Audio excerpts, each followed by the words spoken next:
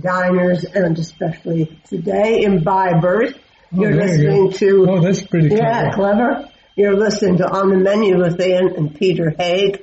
And as you may have a clue from my intro, today's program is going to be on the theme of diverse drinking. Some of them really obscure. Well, the beverage market is billions worth. It's a huge market. It is, and it's, as we continue to discover, there are quite a number of different directions that one can take in the beverage game. But why don't we just start out with one that is distinguished for having a social mission as well. We're going to be talking to Sarah Stender Delaney, which is a mouthful, I guess, about Three Mountains Beverage. And I think in particular we're going to call it silverbackbeverage.com, right? Yes. And we'll listen to her, and she'll explain why we're dealing with gorillas. Sarah, do you go by your whole name, Sarah Stender Delaney? You recently married, I understand, huh? That's right. Yes, Delaney is my married name, so that is officially my new name. How new is it? What's that? How new is your name? Oh, well, so we got married last May, actually. That's pretty new. Yeah, here in Western North Carolina. Yes, it is pretty new. My husband, his name is Eddie Delaney, and he is from Long Island, and I grew up in Vermont, but we met here in Asheville about 5 years ago. Really? Interesting. Yeah. We interview lots of people from Vermont because it seems to be the center for artisanal specialty food production. And if you get really lucky, like a friend of ours, you inherit a house in Asheville. So that is anytime lucky. you feel like it. Yeah. It's not Biltmore though. Oh, okay. We're going to be talking about your product, and your company is called Three Mountains Beverage. Can you explain what that is? What this is, Sarah?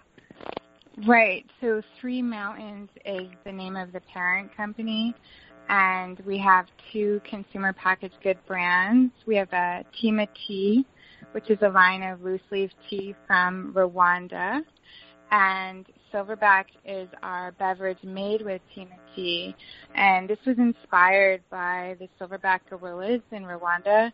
I had the great opportunity to spend some time in the jungle with them when I lived in Rwanda, and it really changed my life. Actually, everything I've done in Rwanda has really made a great positive impact on me. So I wanted to create these products that can also give back and make a positive impact in lives and offer healthy alternatives for people looking to have drinks that maybe are lower in sugar, made with all natural plant-based ingredients, and offer a nice alternative to alcohol when we're out at night. We want to be social and healthy at the same time.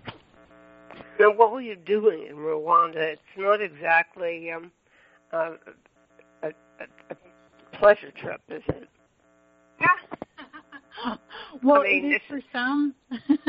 Yeah, but it's not exactly, where you first think of going for a vacation. Let's put it that way. You are correct. Yeah, it is.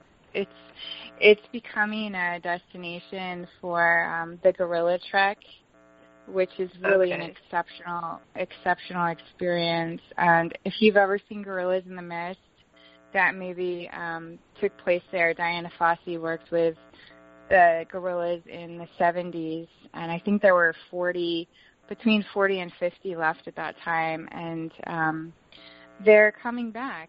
I was going to ask you that. Are they coming back, huh? No, they are. This is the lady who essentially adopted a tribe of gorillas, or they adopted her? Yeah. Oh, you're talking about, okay. Yeah. We have a cousin who's in South Africa saving the rhinoceros. Yeah. So I guess, there's such, all of these animals really, they're such amazing creatures, and it's just really sad that we're losing, so much wildlife to development and poaching. And so yes, they're making a comeback, but it also requires help. There's some great initiatives taking place to make sure that their natural habitat is protected. So how close were you to the gorillas? So you can trek out for a day with a guide, and you spend an hour with them just sitting, and they can come to you. So they can come up to you and touch you, but you cannot walk up to them. So I got pretty close. I mean, within 3 feet or so, a silverback walked right by me and postured right next to me. And I mean, it was pretty scary, but we had some babies. They're very big. Oh, yeah. I mean, just amazing. It's just so fun to watch them. I mean, there was a woman in my group who actually, a baby ran up to her and touched her hair. It was so cute. Oh, I love the way they hold the babies. I know. mean, what's it like? I mean, this, when you see gorillas, I mean, I can't even look at the gorillas in the zoo. I can't look at it. No. No. And yeah, but when you see their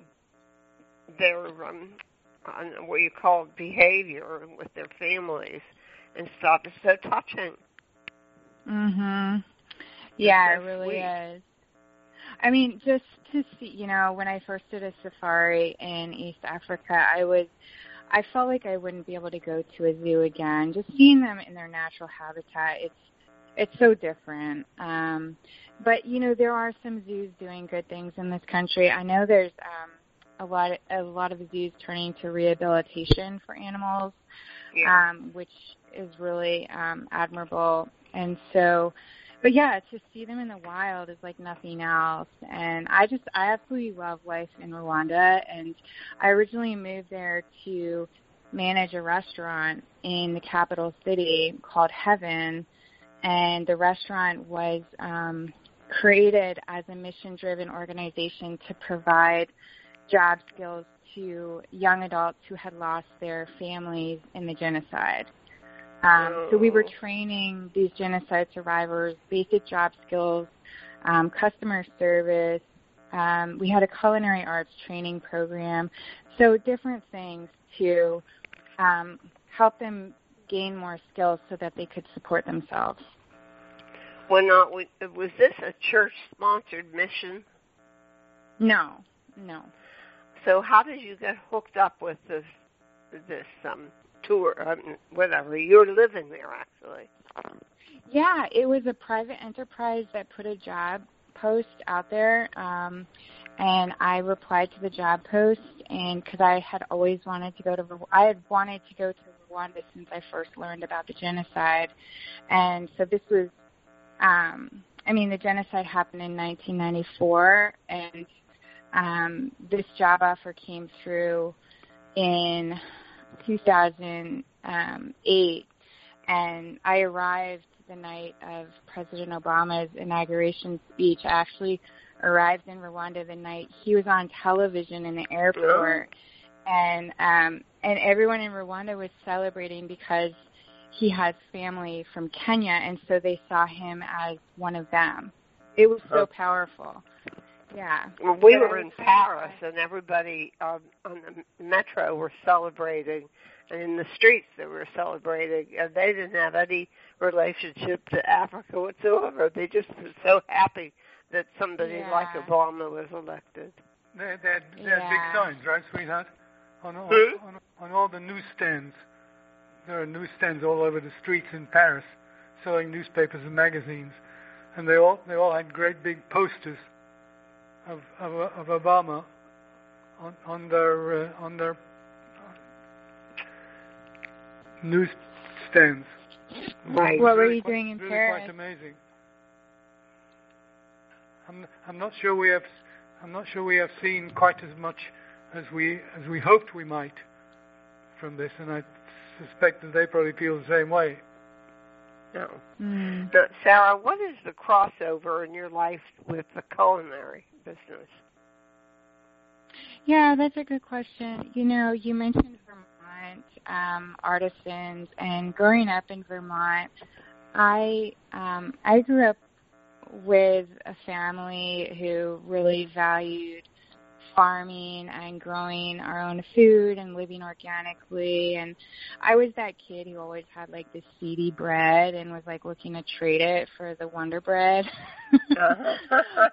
You know, but I mean, now looking back, I really, really value that, you know, the way that I was raised, and there were many entrepreneurs around, you know, in the, I would say, food business. My first job in middle school was for a family friend's business. It was called Maverick Sugar Bush, and they had a gourmet maple syrup product. Actually, they were a member of the Specialty Food Association as well. And so even in high school, I was aware of that association, and I just thought, you know, I watched how they built that business and created a factory to sell this premium gourmet organic product made in Vermont, and I was inspired by things like that.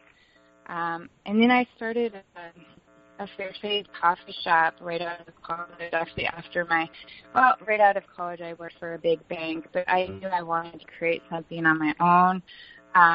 And I was really passionate about fair trade already. That was in 2000.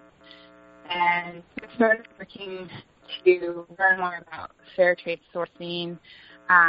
Was really, really interested in coffee products at the time.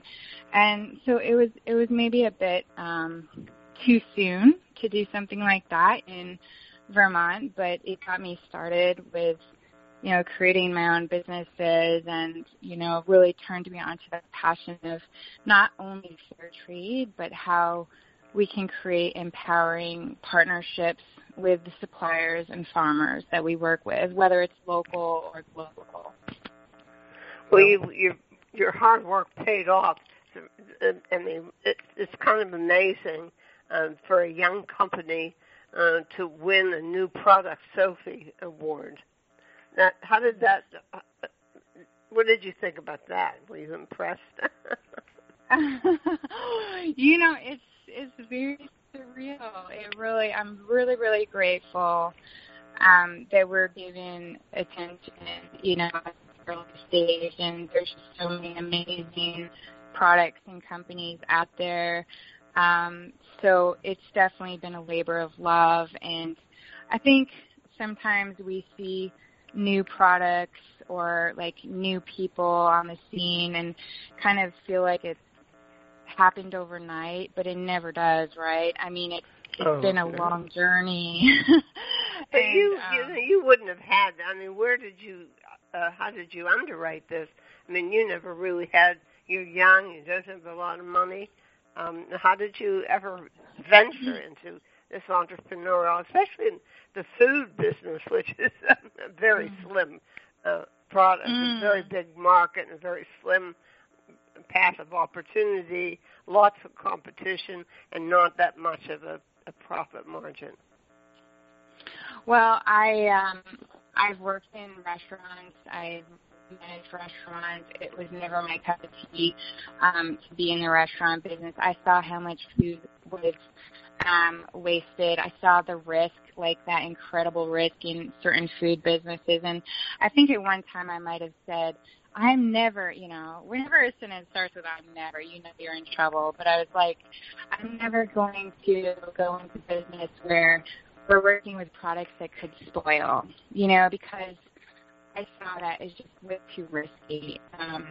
But, you know, I think the beverage industry is a little different. I haven't had alcohol in 14 years, and it's really not healthy for me. It's really caused a lot of problems in my extended family, and I wanted to create drinks for local breweries to have a non-alcoholic option on tap. And so that's really how Silverback evolved, was this great mission to not only support tea farmers in Rwanda, but also to help people in the U.S. who wanted to go out and be social and not drink alcohol. And, you know, it started in kegs, and then we had proof of concept that way, and I would attend events and expos and sample as much as I could. And then we started, you know, we found a partner to do our canning. So I've really kept a small footprint. I mean, a pretty low overhead, because we've partnered with a lot of other companies to help make this possible. And so coming into this COVID time, I would say I was in probably a better position than if I had grown so fast and invested in my own facilities and hired a lot of people that I was responsible to. I didn't do it that way. And so I've bootstrapped it. You know, I've bootstrapped it. I've paid for growth with sales. I've put some of my, you know, it's piecing it together. And I would say the bottom line is just having faith and knowing, like, the funds will show up in time for everything. And it always does. But if I'm not sure that that's the case, but it worked out well in your case. You have 4 flavors now, do you, of Silverback, which is what we're going to call this product, a carbonated tea. And explain what, we know what carbonated is. Tell us a little bit about what kind of tea it is that you're carbonating. Sure, and I just want to finish that one thought, because I if anyone's listening who's, you know, an aspiring entrepreneur, I think there was a time that maybe I thought having more money to launch the company would be better, but I'm actually glad that I didn't. Yeah, are you talking directly into your whatever you're talking into the phone? Yes, I am. Okay, because it's cutting out a bit. Oh no, I'm not moving. I'm in the same spot. You must be enjoying AT&T as their cellular provider. Oh my gosh, no, I have a different one. You have a different one, right? Well, it isn't a whole lot better. Oh, really? I'm sorry. You think it's on my end? It's interesting. Have you heard of Kenyan? Is it purple tea, love? It's called what? You've heard of Kenyan purple tea? Yeah, I've had it. Yeah, we talked to someone who makes that, but it's not carbonated. No, I've tasted the product. Yeah, it's different. Do you like it? Not as good as Silverback. Oh, I'm not going to say that. No, I like your tea. I do. Thank you. And, Peter loves your tea, by the way. And the good thing about it is he keeps the carbonation quite well if you keep it in the refrigerator. Yeah. So I don't know how you're doing that. You must be pumping a lot of CO2 into it. Okay, so yeah, we have 4 flavors. My classic flavor is made with silver and black tea, and I absolutely love silver tea. It is my, go-to in the morning after my coffee, because I do drink coffee too. But I fell in love with silver tea when I moved back to the States. I bought some back from Rwanda, and it's just very unique. It's very rare. I like that it's not fermented. It's high in antioxidants. It's actually a metabolic boost as well. So there's just lots of amazing health properties, but mostly I love the flavor. So I use that in my classic and also my platinum flavor. The platinum is made with white and silver tea with just a splash of fresh ginger. Everything's organic. And then we have the newest flavor is a green made with hibiscus and green tea and a touch of monk fruit. And this is a 0-calorie option. And that's the green, keto green. Yeah, yes. And then we have Harvest Gold. Yep, the Harvest Gold is made with apple juice and black tea. And this is actually my husband's idea. It happened at the last minute. It was this amazing moment. Like, I never would have thought to put those two things together, but it was so, we had both things on the table, and he said, let's try this, and it was awesome. And I love that one because it's kind of for the non-tea drinker. It's kind of for the person who says, yeah, I'm not really a big tea. I don't really want like a strong tea flavor, but it's super hydrating. My kids like it. You know, I feel okay about children drinking it. It's not a lot of caffeine, and I usually have that one after a run. You know, Peter is the rare Englishman who doesn't like tea, and he loves your product. That's awesome. Thank you. Wow, I could, for an Englishman who doesn't like tea to like the product, I'm so glad, because that's kind of how I created it. It's like, to be honest, I'm not, like, I didn't know a whole lot about tea before I lived in Rwanda, and I knew a lot about coffee. That was like my first love. But the thing is, I can't keep drinking coffee like I used to. And I just wanted to make something that everyone would like, you know, that like even the non-tea drinker would like. So it's not tea heavy. You got one. He's a non-tea drinker. The biggest order. Now, where am I going to be? Where am I going to be able to maintain my supply? Yeah. Okay. Well, you're in Philadelphia. Well, we are in all the Fresh Market stores. So you're in what? The Fresh Market. We don't have Fresh Market. We have Whole Foods. We don't have Fresh Market. Okay. Well, do you have can you do it on the internet? On your website? Oh yeah. You can order silverbackbeverage.com, and I will give you a free shipping code. And we can put that in your show notes. I'll provide a code for free shipping. And when you order a case, there is a pretty significant discount online. Well, that's good. And your website is? silverbackbeverage.com. Silverback what? Beverage. Beverages. Beverage. No, just right? beverage. Yeah. Mm-hmm. Singular beverage. Singular.com. Mm-hmm. Okay, got that. So we'll put that out. And I have your email address. We're not going to give that on. You don't need to have that. And I mean, do you have plans on expanding your product line, or? Yes. And besides teas, or just flavors? Well, that's a good question. I'm going into new product development next week. I have 3 new recipes that it's just a matter of timing on when we release those. And I'm going to include a decaf option as well. We have a small farm in Rwanda where we're growing botanicals. I do a lot of work with Tulsi, and we have a resiliency tea blend, which is made with Tulsi, lemongrass, and another ingredient. And I do want to eventually do more work with herbals. And, sky is the limit in terms of the product lines that we can develop under the Three Mountains umbrella.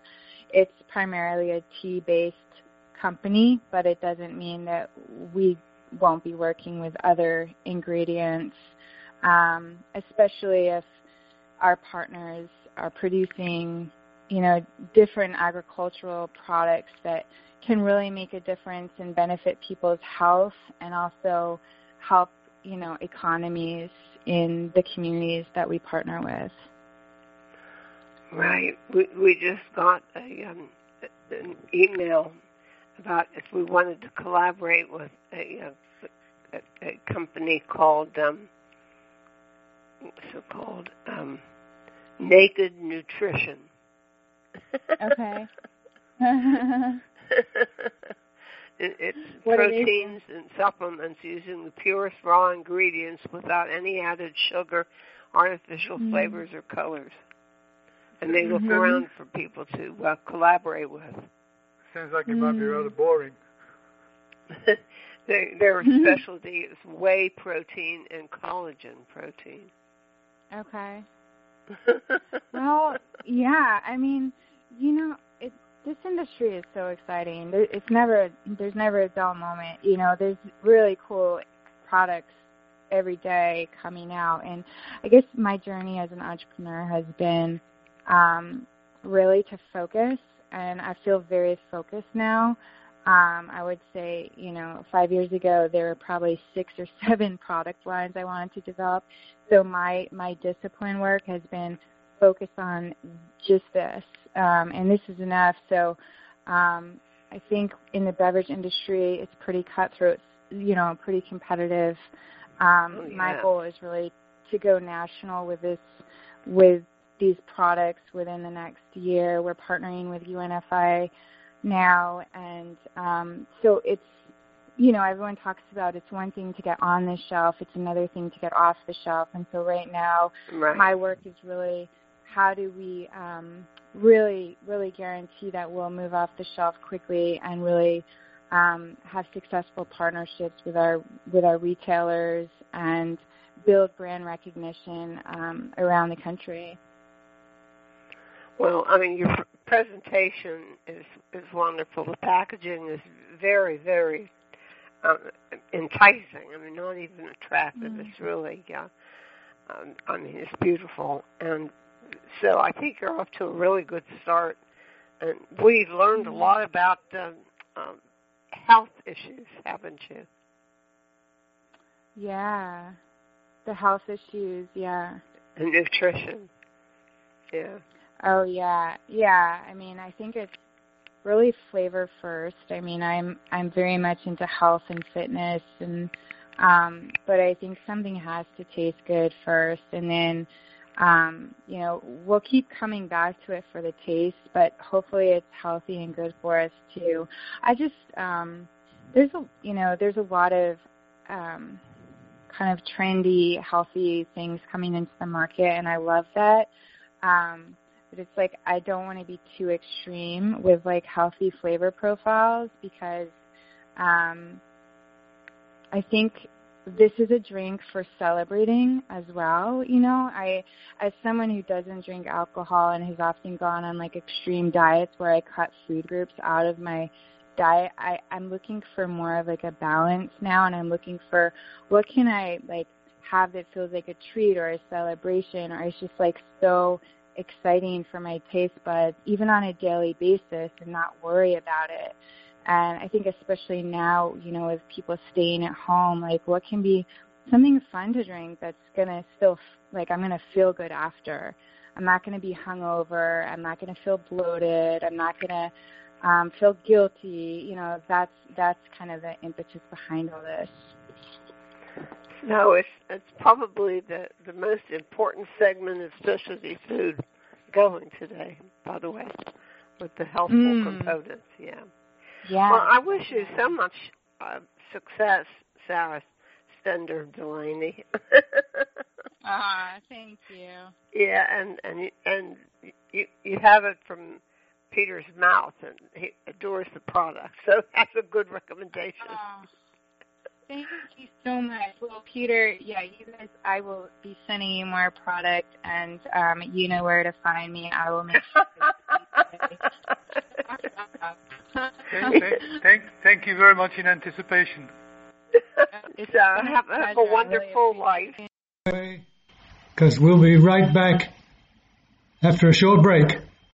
Podcasting services for On the Menu Radio are provided by ASP Station, www.aspstation.net.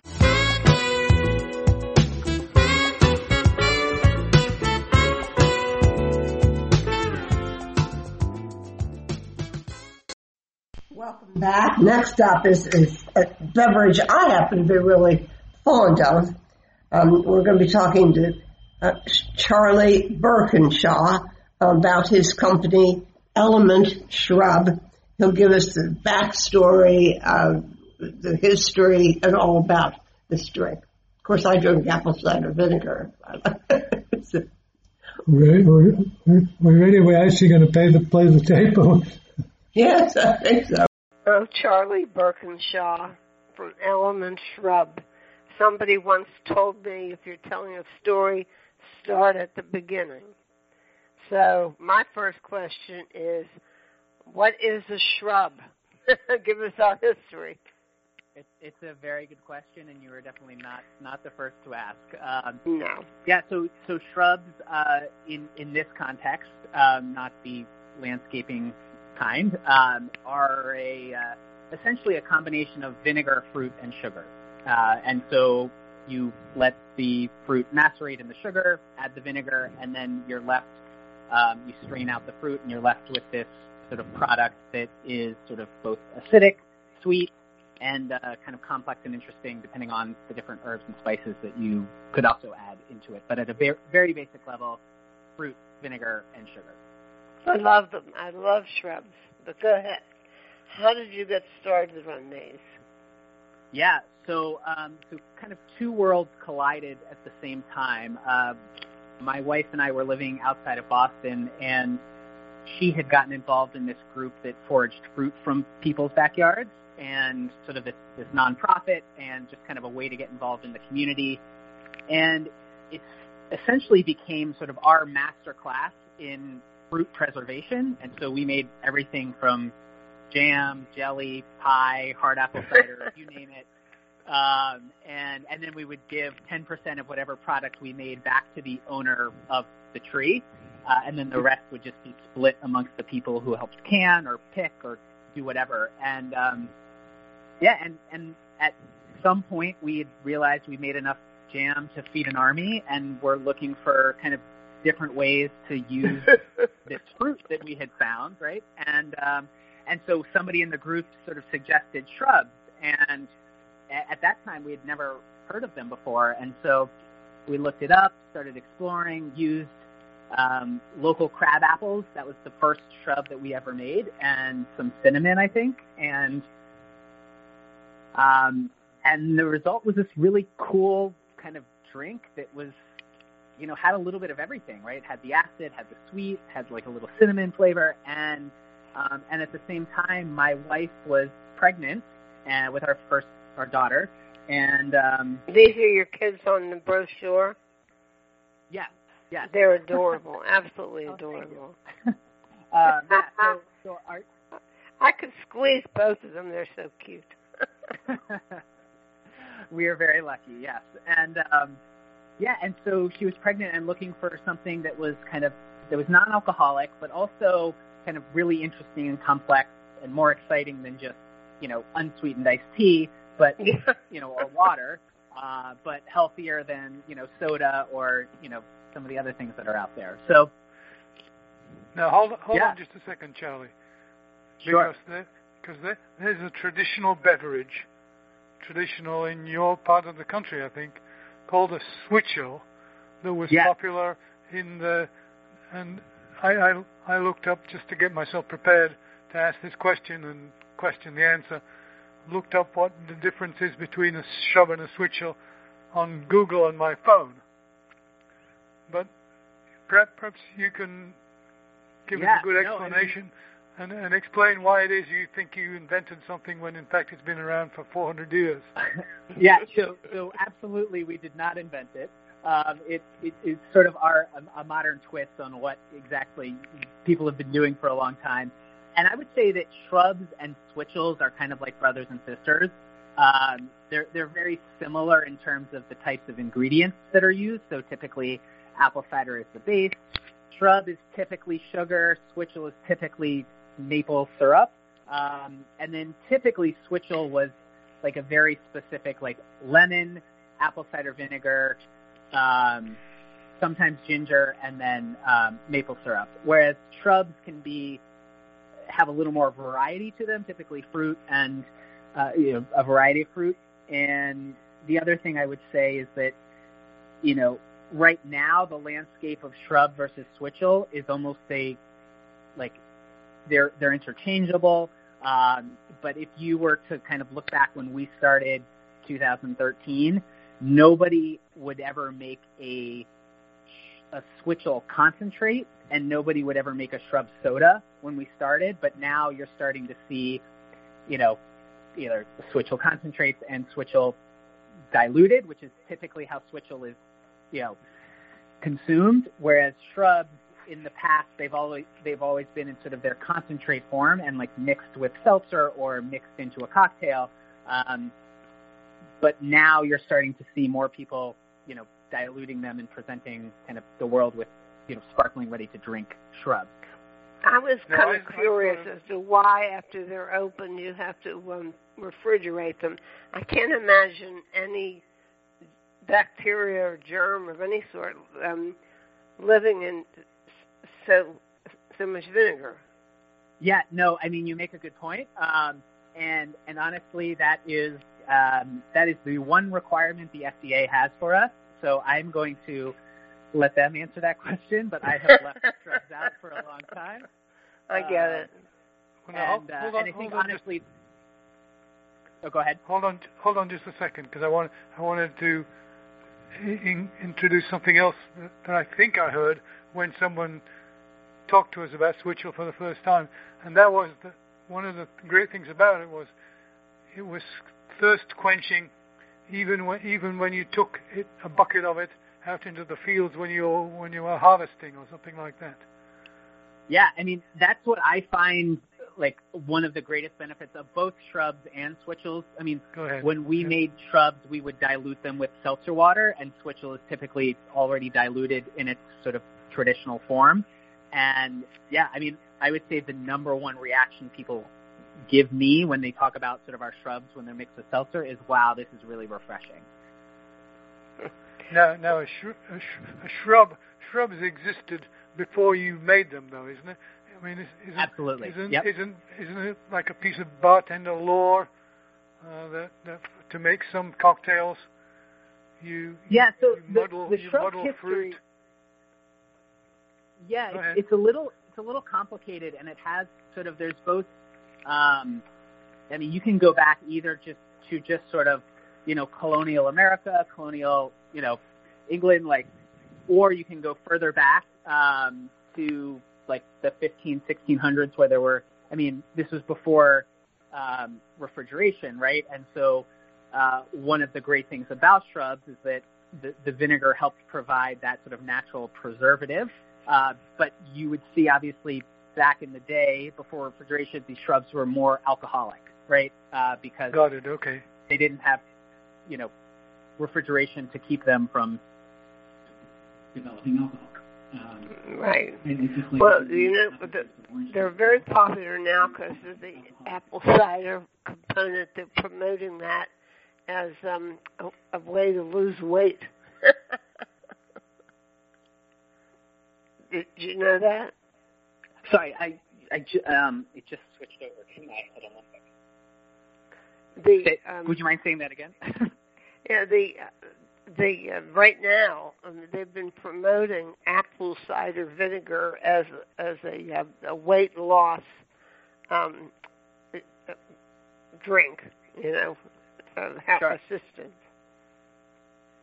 Yeah, I mean, my feeling about that is, when we started the program, or when we started the product, it was really to provide my wife with a, healthier, more interesting, complex alternative with a bonus of having really clean ingredients, and apple cider vinegar helping with digestion, helping with nausea, things like that. But I think right at the end of the day, just if you take apple cider vinegar shots in the morning and then you eat ice cream all day, you're probably not going to lose weight, right? Right, like everything in moderation. And so that's kind of how we've approached that concept, right? Like, it's great if you stay healthy otherwise. And I can speak from experience doing, a lot of shows and farmers markets and things like that, where, the farmers markets go from 11 to 4, and I have no time to eat lunch, but I will just like sip on the samples that, you know, nobody drinks, or, you know, the little extra in the bottle. And I have found that it does at least hunger for me, which I think is the like, it doesn't necessarily cause you to lose weight, but helps kind of stave off hunger, which hopefully, you know, reduces future weight gain, right?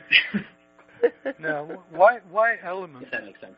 Why Element is the name? It seems like an unusual name. The what's an unusual name? Element.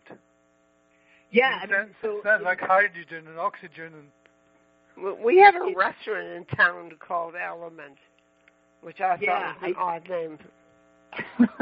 You know, it honestly, it came down to when we started the company, there were not a lot of, at the time at least, not a lot of companies making, at least in the cocktail sort of mixer world, making products that had sort of a combination of flavors. It was like tonic, it was grenadine, it was some kind of simple syrup or some kind of shrub, but it was only one note, right? It was like a lemon shrub or a cherry shrub. And for us, we wanted to do kind of this unique combination of two products that were kind of familiar on their own, but when you put them together, they were a little bit different and a little bit intriguing. So like honeydew on its own, people know what a honeydew is. People know what a jalapeno is. But when you put them together, it's like, oh, like, I never thought of that. That's really weird. Maybe I should try it. And so it sort of came out about this, sort of this literal idea of, okay, we've got some sort of fruit plus some sort of herb and spice. And, you know, at the time, also, there seemed to be a trend towards sort of this like apothecary kind of design of like these dusty bottles that were, you know, had been on the shelf, right? Those shrubs kind of have that, you know, harken back to that old era kind of thing. And I realized, wait, I'm creating this for my pregnant wife. I don't want it to look dirty or like be brown. I want it to feel like bright and clean and sexy and fresh. And so we sort of took that idea of sort of apothecary, science-y kind of, you know, thing and combined it with these sort of fresh, bright colors, real fresh fruit, different herbs and spices. And somehow that is kind of what it evolved into. But well, you know, this is how Hint Water got started when she was pregnant and got tired of not having anything interesting to drink. And, you know, it's now a leader in its field in flavored water. Very lightly flavored. Yeah. No, I mean, and we've seen a lot of people who, you know, who really love our products because, you know, well, number one, they're non-alcoholic on their own, and then also that they can kind of just mix them with seltzer. And one of the other reasons we wanted to make the flavors so kind of different and interesting on their own was that it just made your life easier rather than, you know, finding blood orange juice and carrot juice and, you know, saffron and other things, right? Like now it's just all mixed in one bottle and all you have to do is add seltzer, right? And were you in the specialty food market before this? No, actually. Or the beverage industry? No, this is my first and I guess only project, only business in the food and beverage world. So I've always enjoyed hospitality, and while we were in Boston, ended up kind of throwing a couple pop-up dinners for friends to kind of showcase and experiment, you know, different kinds of shrubs that we were using on the menu. But professionally, this is the only product I have sold, and it's been a roller coaster, and I absolutely love it. What did you do before? Now, where do you live now, Charlie? Are you in the country or? Yeah, so we live outside of D.C. in Arlington, Virginia. We lived in D.C. a while. Yeah. Crazy place. It is. I grew up in Annapolis, and so we're 45 minutes away from home, which is the perfect distance to be able to go for the weekend, see each other, and then go home. And, you know, you're not in each other's face all the time, but you can see each other whenever you want. So now who comes up with all the clever names? Like you have an official name. Credit for that. Yeah, I guess. Yeah. So we've come up with all of the flavors. I developed all of the flavors myself, the combinations, the actual recipes, etc. And so, yeah, it's been definitely a passion of mine to kind of work on that, like that creative side of it. And yeah, I've really enjoyed that part of the business for sure. You have one called Cool Hand Kook. Yes, I like that. with apologies to Paul Newman, right? Yes. I am a sucker for puns and probably bad dad jokes. So. Oh, there we go. Yeah. But I always like to. I really like the deconstruction process as well of thinking about drinks, because one of the interesting things about shrubs in terms of cocktails is there are no. Shrub as an ingredient is not an ingredient used in any sort of traditional cocktail, and so you always have to adapt to, something else. It's essentially your sweet and your sour component in a cocktail, right? It's like having lemon juice and simple syrup with a little twist, because, if we get kind of nerdy about it, right, it's acetic acid from the vinegar instead of citric acid, which has a different kind of mouthfeel to it. And so we have to sort of adapt these traditional recipes, like the Negroni becomes the Vinagroni, and so like subbing in our shrubs for either sweet vermouth or for the sour component to a margarita, or the sweet and sour component in certain situations, in a whiskey sour. But does it do anything to your teeth enamel? It's a very good question. I think, I recommend that people do not drink it straight, that you should always dilute it. I will tell you in 20 years if my teeth are still here, because I have probably consumed the most of it. Yeah, I've been drinking it straight also. Yeah.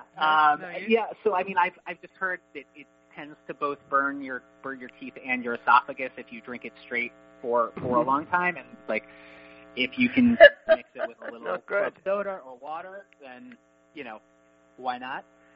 Makes it go down a little easier as well. But yeah. Now where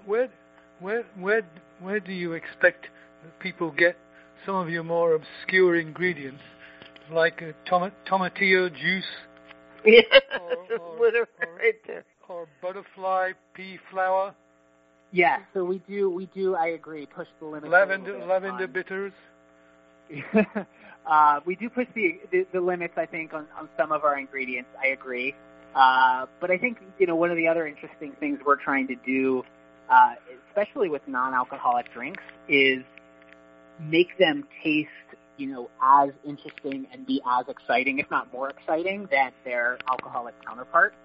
Because, tomatillo juice, most of the time when I say juice, it's basically you're taking the fruit and putting it in a Vitamix and pureeing it and calling it a day, and straining it sometimes. But because you already did the work anyway, right?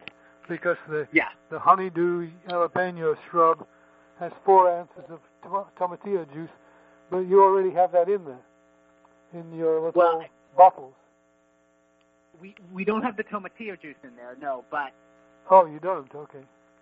So that recipe is sort of like a twist on a, Bloody Mary, right? And so what I would do is I would take tomatillos, put them in a blender, either, set aside 4 ounces of that, and then add the shrub to the tomatillo juice along with, a little bit of horseradish, a little bit of lime juice, and then you kind of mix that together. Our tomatillos aren't doing so swell this year, actually. I don't want to leave this conversation. So we mentioned all of these awards you've gotten. I mean, you must be really thrilled. I mean, I'm looking at the 2018 Sophie Award winner, Good Food Award winner, Sophie Award again in 2019. the IFMA Award in 2019, Good Food Award in 2020, and you were up for the best craft cocktail mixer in the USA by USA Today, and we got a notice that we could vote daily until September 4th. We can vote daily until Monday, I believe.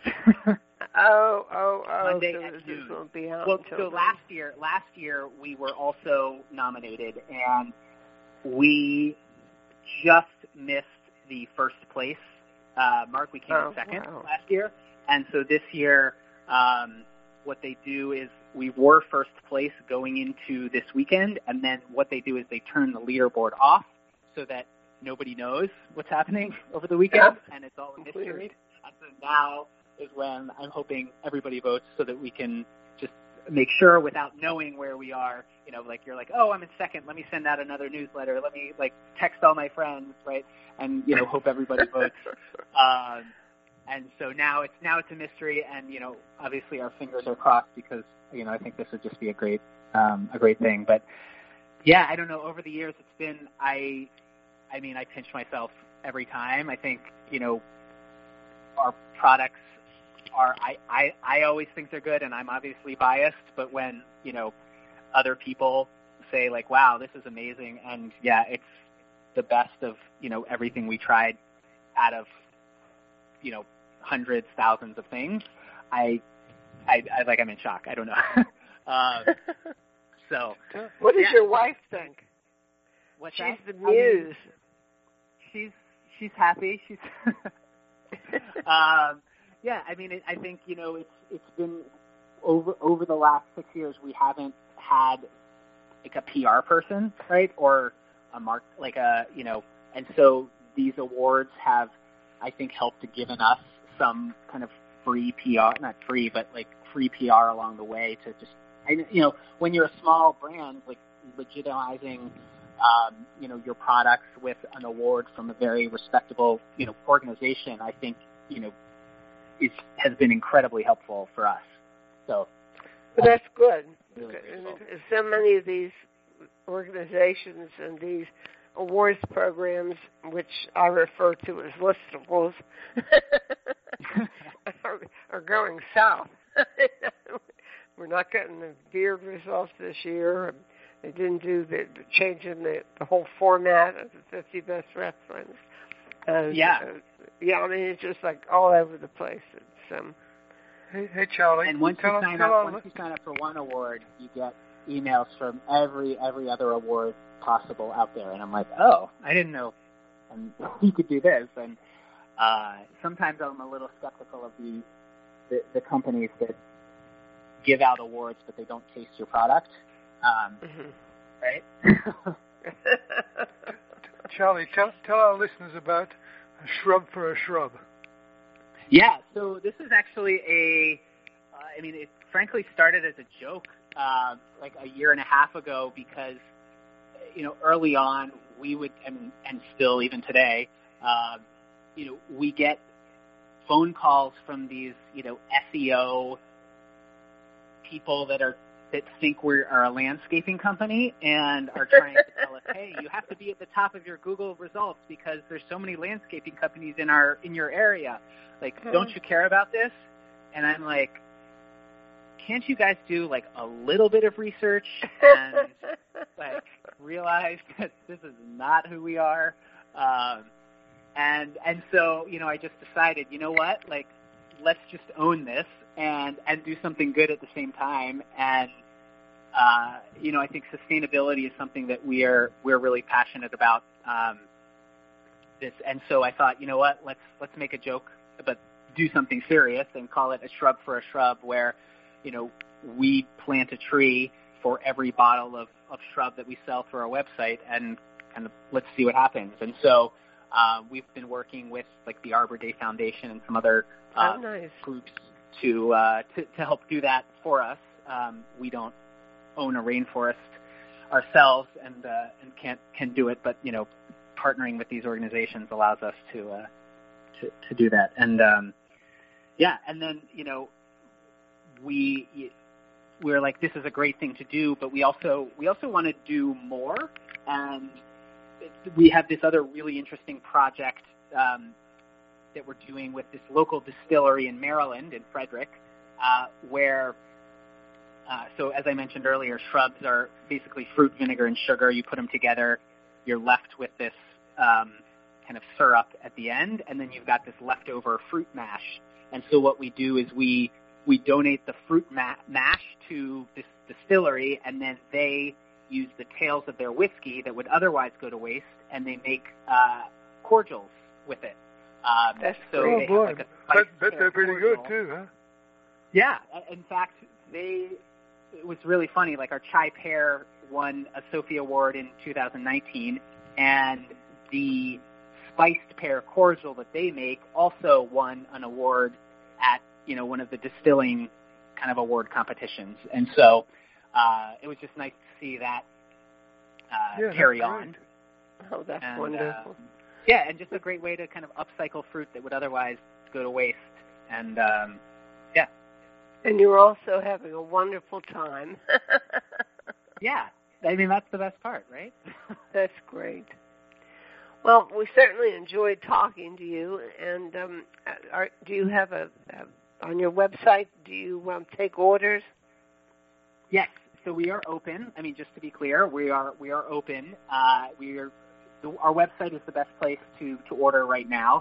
I am also, at home with kids who are, doing school virtually, and everybody is relevant for the time, right? And so we're shipping all over the U.S. and elementshrub.com is the website. You can also find us on Instagram at Element Shrub, where we post recipes, share news, etc. And yeah, that's the best place to find us. Element Shrub, singular or plural? Singular, so ELE.com. Yeah. Great. Well, let's all survive the pandemic by drinking a lot of Element Shrub. Hey, yeah, I'm all for that. Thank you so much for joining us today. Ann and Peter, thank you. I really appreciate it. Charlie, we enjoy. Okay, well, we're going to finish out today's program with what the Scots would call a drop of the hard stuff.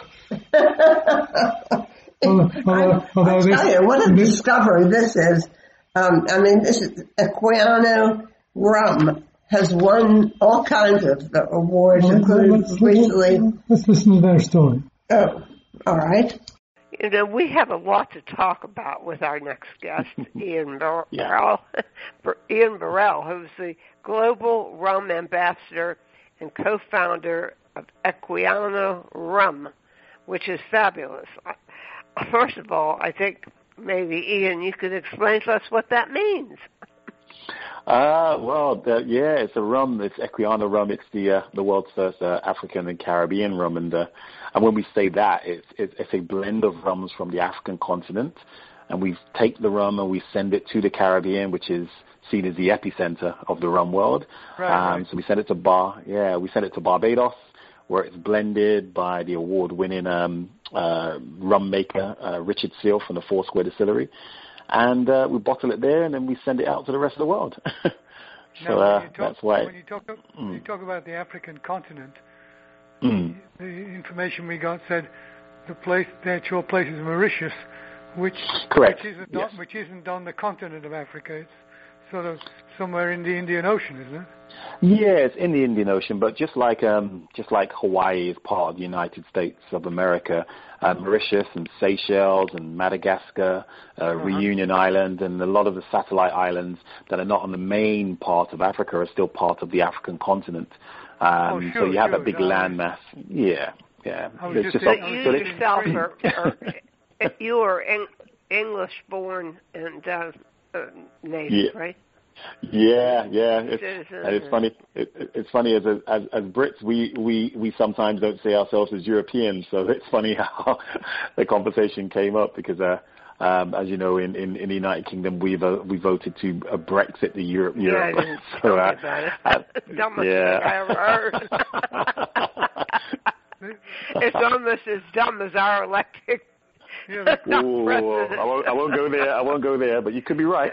Yeah, I'll go there. Every day brings another horrifying concept from his mouth. Almost enough to make you want to drink rum. Lots of it. Lots of it. Yep. Now, we've had people on the program before talking about rum, and some people stress the fact that their rum is made directly from sugar cane or sugar extracted from, rather than from another substance which is a derivative.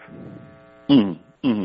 Well, our rums, most rums around the world, I would conservatively guess about 90% of rums around the world are made from molasses, as you know, the byproduct of making sugar. Which is itself a byproduct, right? Yeah, correct. But you are seeing a big upturn in rums being made from fresh cane juice, and a lot of that is to do with the price of sugar going down. So there's no need to grow sugar cane for sugar and then making rum. So a lot of countries and companies are actually going straight to crushing the cane juice and making the rum from the juice as such. Now that has been the case in the French colonies. Say Guadeloupe and Martinique. That's been a situation for over hundreds of years. And it's funny because in Mauritius, where part of Equiano rum is from, half of the distilleries there still make their rums from fresh sugarcane juice, and the other half will make their rums from molasses. So they'll make both styles of rums that have that old French colonial aspect of making rum, or rums from molasses, which was always attributed to the old ex-English colonies. Sure. Now the original, I guess, claims to be a company called Mount Gay, which is in Barbados. That's right. Yeah. Mount Gay. It's funny they have. Didn't we? We did. The oldest rum makers in the world, or something. Yeah. We also interviewed a more relatively modern guy who's from Puerto Rico. Oh right, okay, right. Yeah. And I think he was making from cane juice. Okay. In a new rum that he was launching.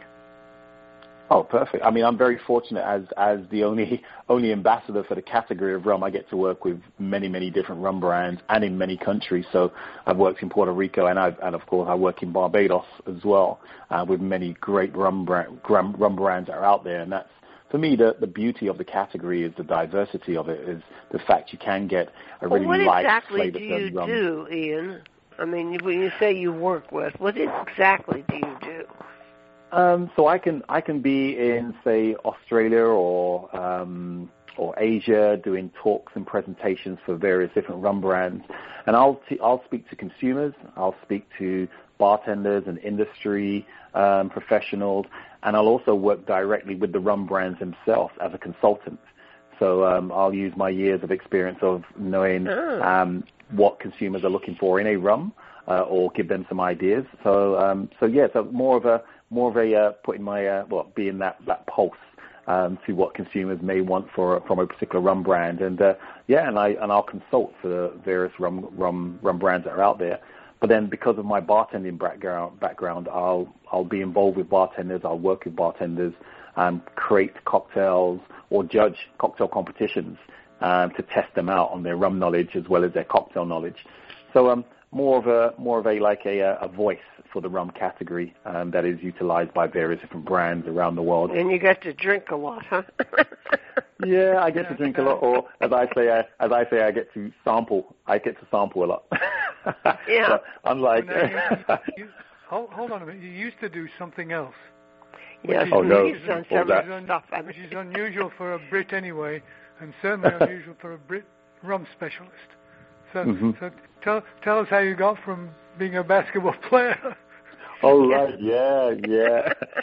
So again, it's funny.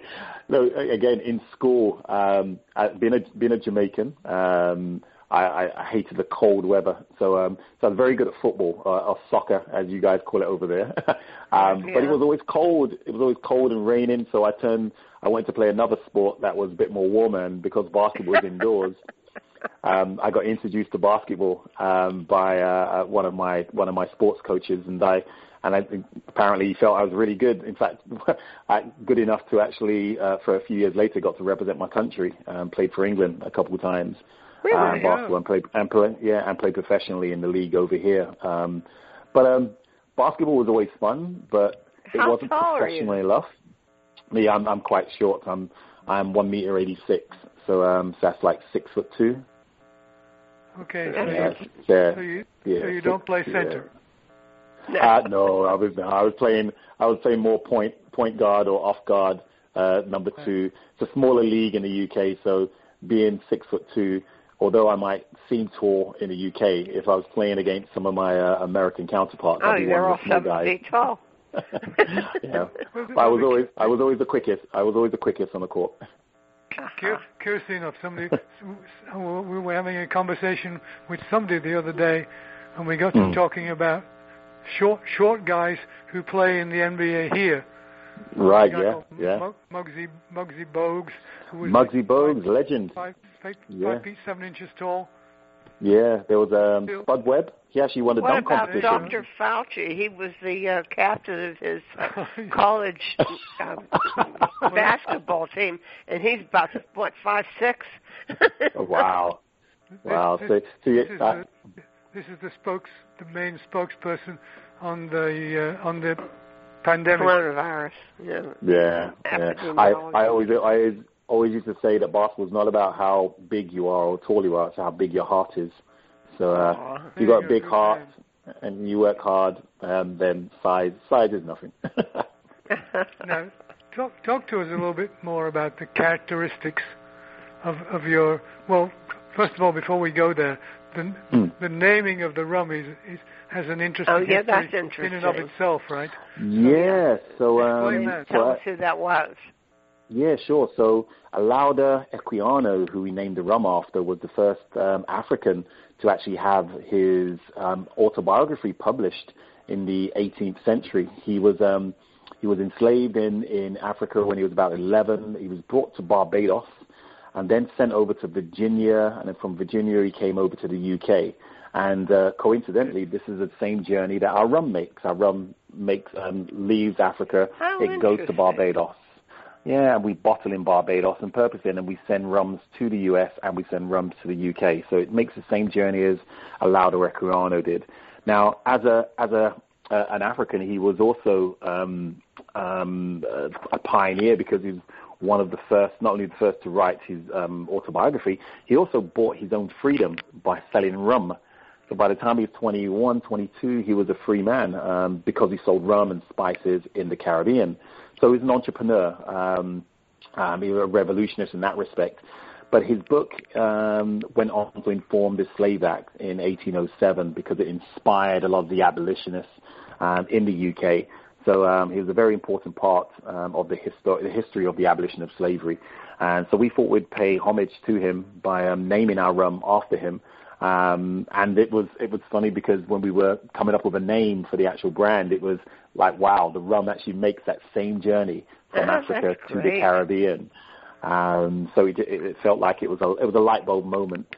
So it's good. And it's good because there's some people that will drink the rum and enjoy it and taste it and then ask what the name is about, and they discover Olaudah Equiano, and they're surprised that they'd never heard of him before, or they're very interested in his story. So I love telling stories. I love learning and sharing ideas.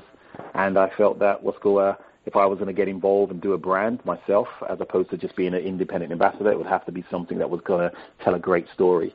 And then that's what Equiano does and is. And that's what an edutainer does.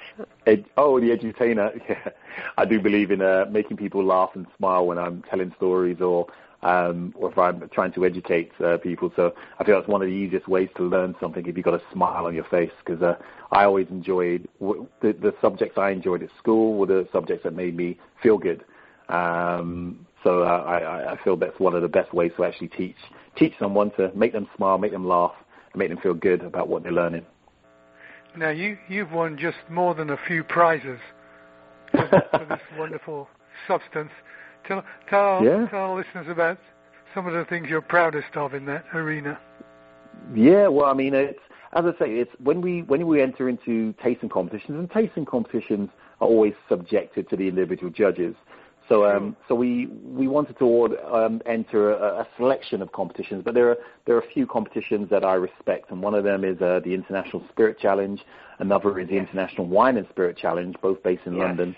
And then you have San Francisco, and you also have the Concours Mondial, which is a huge competition which has over 100 judges that are each experts in their own rights, in their own spirits categories, and that travels around the world. And we've been fortunate to win gold medals in all 4 of those competitions. So it means that there is something about the liquid that the professionals enjoy and taste. And if that translates into consumers enjoying it as well, then like it has over the last 8 months since we've been on the market, then it bodes well for the actual brand. So so we're very, very proud to our little brand has won 4 international gold medals in its first year of being out there, and long may it continue. Now we talked a little bit ago about molasses versus cane juice, but you have another major differentiator in your rum in the aging process. Tell Well, our rum is 100% aged in the tropics. So our Mauritian rum actually starts off in ex-cognac cask and ex-limousine French oak casks. And limousine oak and French oak or cognac cask will give a different type of flavor profile on a rum. Much more spicy note. I can taste the cognac in the sample we had. You get that spicy note, that little dryness, dried fruit as such. So that's aged for a minimum of 11 years in the tropical climate of Mauritius, on the east coast of the main part of Africa. Now, when you're aging rums in a climate, a tropical climate like that, the angel share, which is the evaporation of liquid through the pores of your wood, is much more rapid than if you would age in a spirit in a cooler climate. So, say Scotch whiskey. Scotch whiskey is losing about 2 to 3% of its whiskey every year in the cool climates of Scotland. But the rum in Mauritius is losing about 8% of your Mauritian rum every year through evaporation. Wow. So it's aging 2 to 3 times faster than a Scotch whiskey. So 11 years in a tropical climate, you could say that's like you'd have to get that flavor profile. You'd need to age your product, that same product, in Scotland for 30 years. And it's the same as in Barbados. Barbados, our rum there is aged for about 8 years, a minimum of 8 years, in once-used bourbon casks. So as you know, with bourbon, they can only use those barrels once. Those casks are then sent around the world. Some end up in the Caribbean. Foursquare Rum in Barbados age their rums in those American oak once-used bourbon casks. And then our Equiano rum is a blend of both rums, the cognac cask rum and the American oak rum. And what you have in your glass, what you have as your sample, is the marriage and the culmination of both styles of rums. It's good. It's really interesting. good. We've had conversations about why the Scots age in used barrels. We actually figured out that we really know the answer, and that is that Scots have short arms and long pockets. You can say that as a Brit. I can. I'm allowed. Yeah, you're allowed. But historically, one of the reasons why is because there just wasn't enough trees. There's not many trees in the Caribbean, not much trees in Scotland, so we had to use these used barrels from areas that had surplus of trees, like the United States and places like in parts of Central Europe and in France. So the Scots and the Irish would like to say, once that American whiskey's gone out of the barrels, they've taken all the bad flavors away from them and they've left all the good flavors for us. That's what the Irish and the Scots say. The interesting thing is the bourbon barrels have been toasted along the way. Correct. Yeah. Whereas that doesn't happen with your rum. With our particular rum, no, but there are some rum distilleries in the Caribbean that retoast or rechar those barrels. Yeah, I mean, and in Central America as well, they'll retoast. So I know at Mount Gay they retoast and rechar. In Central America, I've seen it in Guatemala. I've seen it in Puerto Rico, where they rechar those barrels. So they'll clean the barrel with some steam, and then they'll burn the inside of that just to caramelize some of those natural wood sugars that are inside there. And it'll be either a light toast or a heavy toast. They normally call the heavy toast alligator skin because they'll create that alligator ripple skin of carbon or toast charcoal as they burnt the inside of those barrels, and then they stick their rum inside there. But it's interesting, using cognac barrels which don't go through that kind of process. And yes, true. I remember, sweetheart, you remember when we were talking to somebody about quinoa? Mm. And they were making vodka. Yeah. They were making vodka from quinoa. Oh, that's right. Wow. But the distillation was done in the Cognac region in France. Okay. Now, we thought that was so odd to grow it here in France. Seemed like an odd thing to do, but then again, why not? Why not? Yeah, I mean, I suppose some of the flavor, especially if they're using like maybe a small pot still, and capture some of the flavor from the raw materials. So you'll capture some of the flavor in the vodka, as such, as opposed to some of these vodkas that have no color, no taste, and no aroma. Pretty much spirit, ethanol. I think if you're going to capture some of the heart and soul of the raw material inside your vodka, then yeah, I'm all for that. What they told us was that they rendered juice out of the quinoa by making what they call the quinoa beer, and then they shipped that to France, and then it came back in bottles. Right, nice. I can't remember the name of the company now. Everything's so much more complicated these days. Now you've been in this business with your partner only for just a few months. You said a little bit ago. So So talk to us about availability now and in the future. So we launch in the US officially. We got to sell some rum here somewhere. Yeah, of course. Yeah, you're right. We launch in the US in June, and it's just been going from strength to strength. It's been absolutely amazing. Mainly online because, as you know, with the pandemic, a lot of bars and restaurants or the on-trade has either not reopened or has been slow to try to find its feet. So most of our sales have been off-premise, have been online, and we have a great importer company called Park Street who work with an online distributor called Passion Spirit. Okay. So that's where everyone in the States has been buying our rum from Passion, and people have been buying it in the cases, which has been great because they'll either taste it, it gets recommended to them, or they recommend it to their friends. It also helps when you have someone like Richard Seal from Foursquare in Barbados making your rum, because he has a reputation and a name for making some of the best rums at the moment. Some even say his rums are like the Pappy Van Winkle of the rum world. That's a good name to have. No. We've just been through a really ugly period. We live in Pennsylvania. Oh, right, yeah. Which is a liquor-controlled state. Mm-hmm.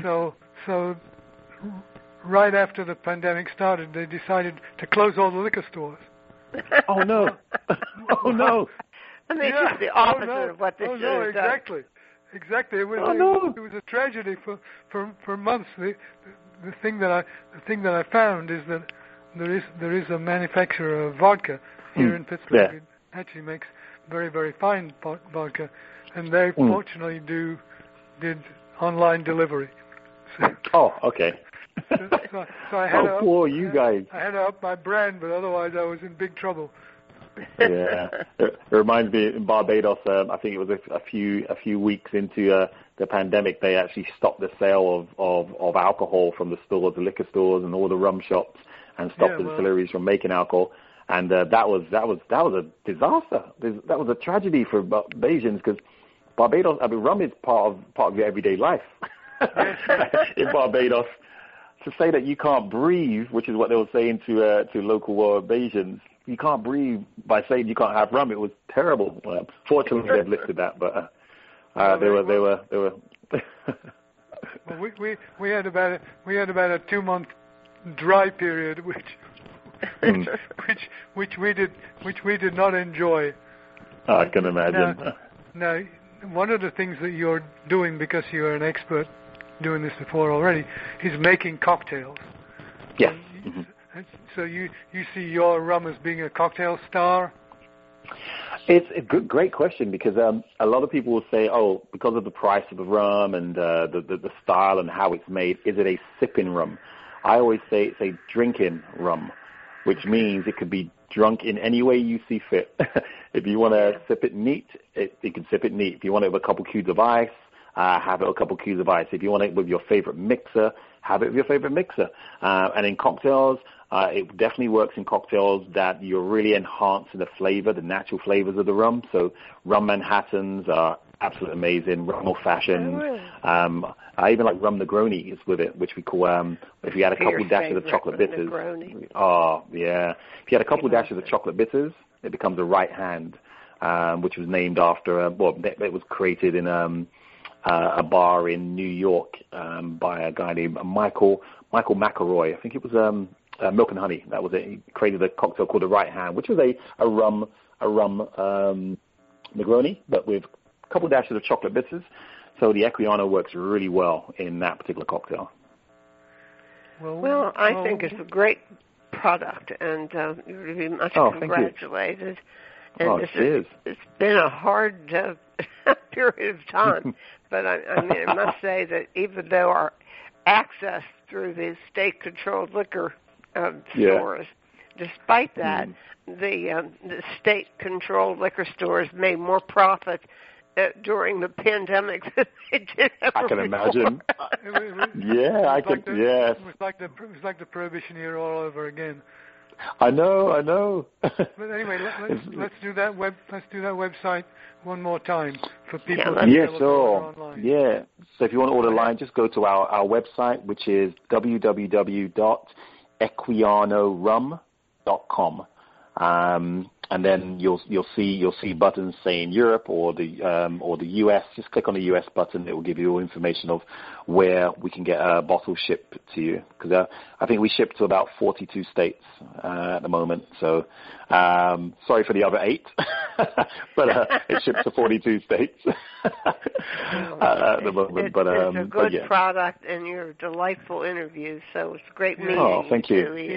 Thanks for having me. Thank you so much. Thank you so much for being part of the program, and we wish you great success with your new house. Oh, no, cheers. Hopefully I'll see you guys for a especially those of you in these United States, realize it might be a little while before we we're about to just lock down the UK as well. Again. We'll get it. In the meantime, we hope you enjoyed this week's program, and you'll join us again same time, same place next week. And until then, bye-bye.